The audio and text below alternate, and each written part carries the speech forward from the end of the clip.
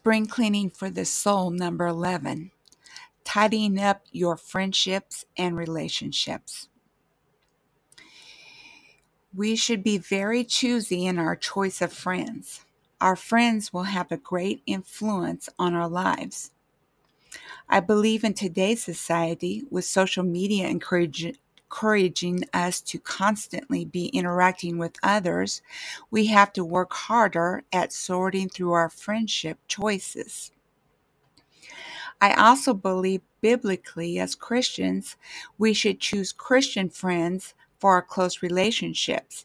Yes, we are to love everyone in a Christ like manner and be friendly to all, treat others with respect, and be helpful, but that does not mean we should hang out with the worldly crowd and become close friends with them.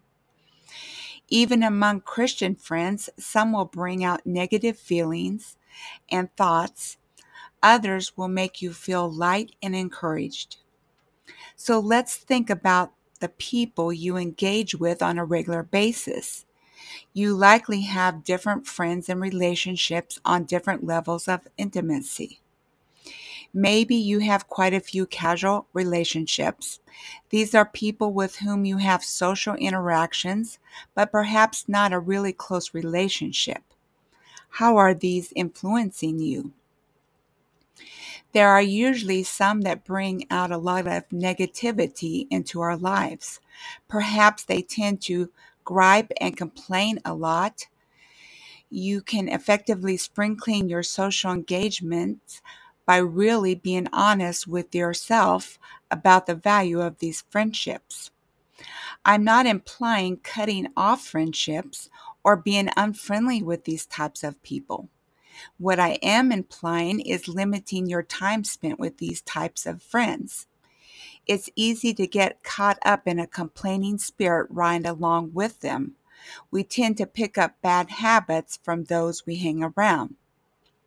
Be honest with yourself in assessing the health of your friendships. You might have some so called friends who make life much harder than it has to be. You can ease off on spending time with these people if being with them brings you anxiety. Finally, consider your intimate relationships, your mate, family members, and close friends. How is the communication between you and those with whom you are the closest? Do you feel relaxed and at ease with loved ones? Or do you hold back as a result of mistrust or walk on eggshells? Assess what needs to be changed in your relationship at all levels of intimacy. Communication has always been key in building a good relationship. Is there something you need to discuss? Is it all give or take? Are you reconnecting on a regular basis? Are you encouraging each other in the Lord? You might work on connecting in a more positive way, or you might scale back on how often you see certain people or what you share. Journal exercise. Prune away what isn't working in your relationships. Today, you'll be doing some journaling to gain insights into your relationship and level of satisfaction with them. Write down the names of people with whom you socialize on a surface level. They might be your children's friends' parents, people with whom you work, or ladies in a church group, etc. Describe how you relate to these people. Are your interactions lighthearted, fun, and encouraging?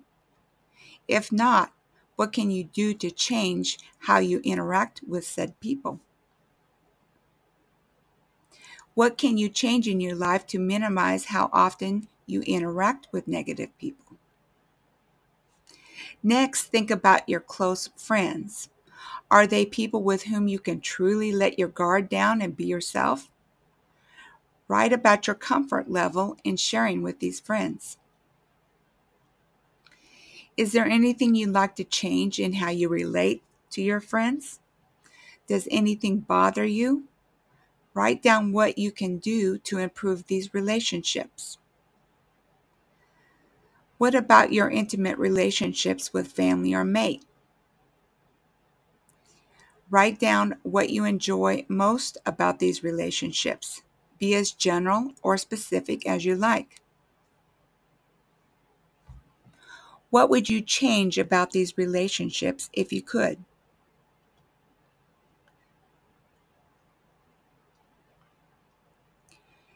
Take action, set your intention.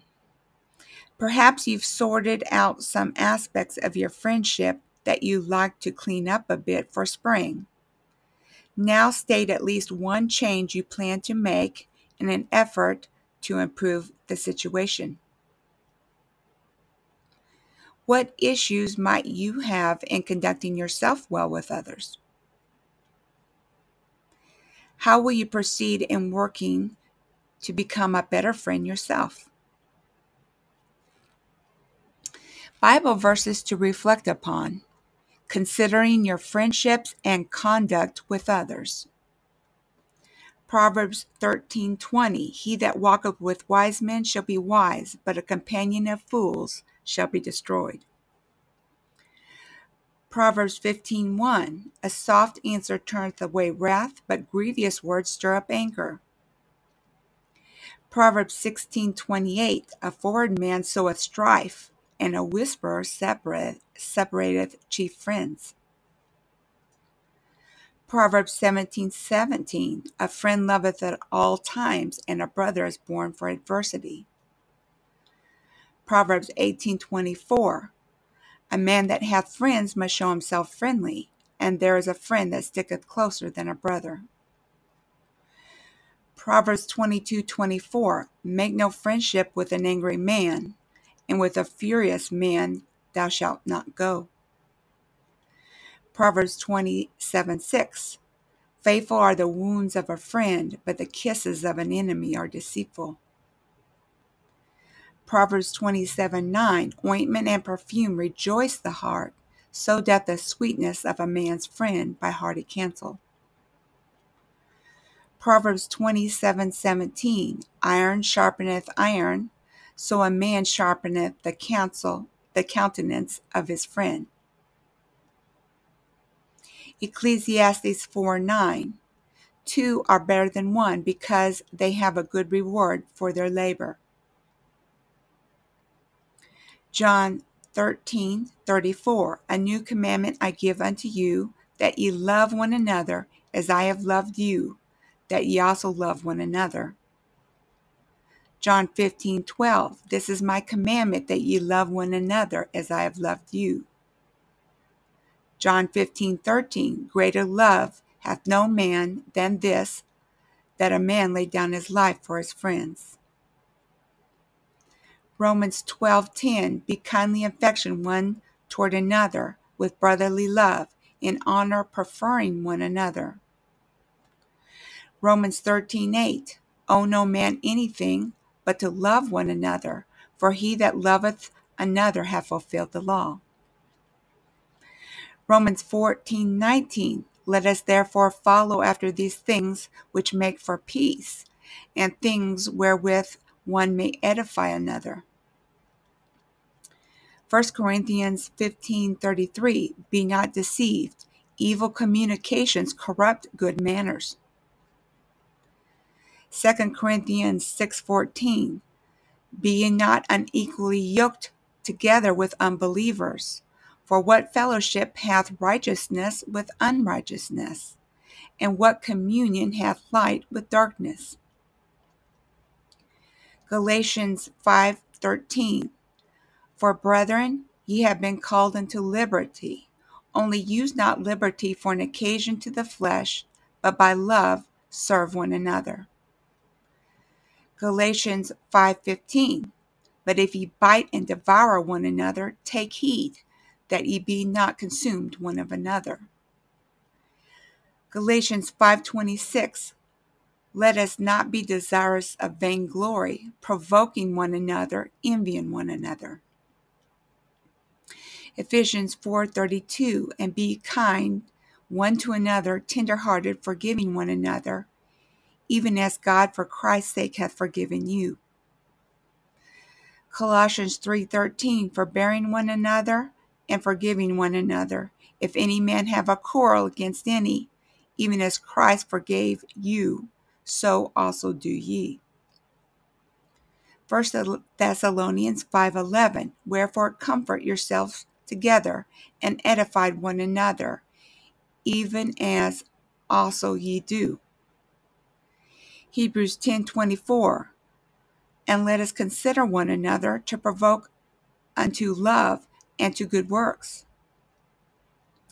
James 4:4, ye adulterers and adulteresses, know ye not that the friendship of the world is enmity with God?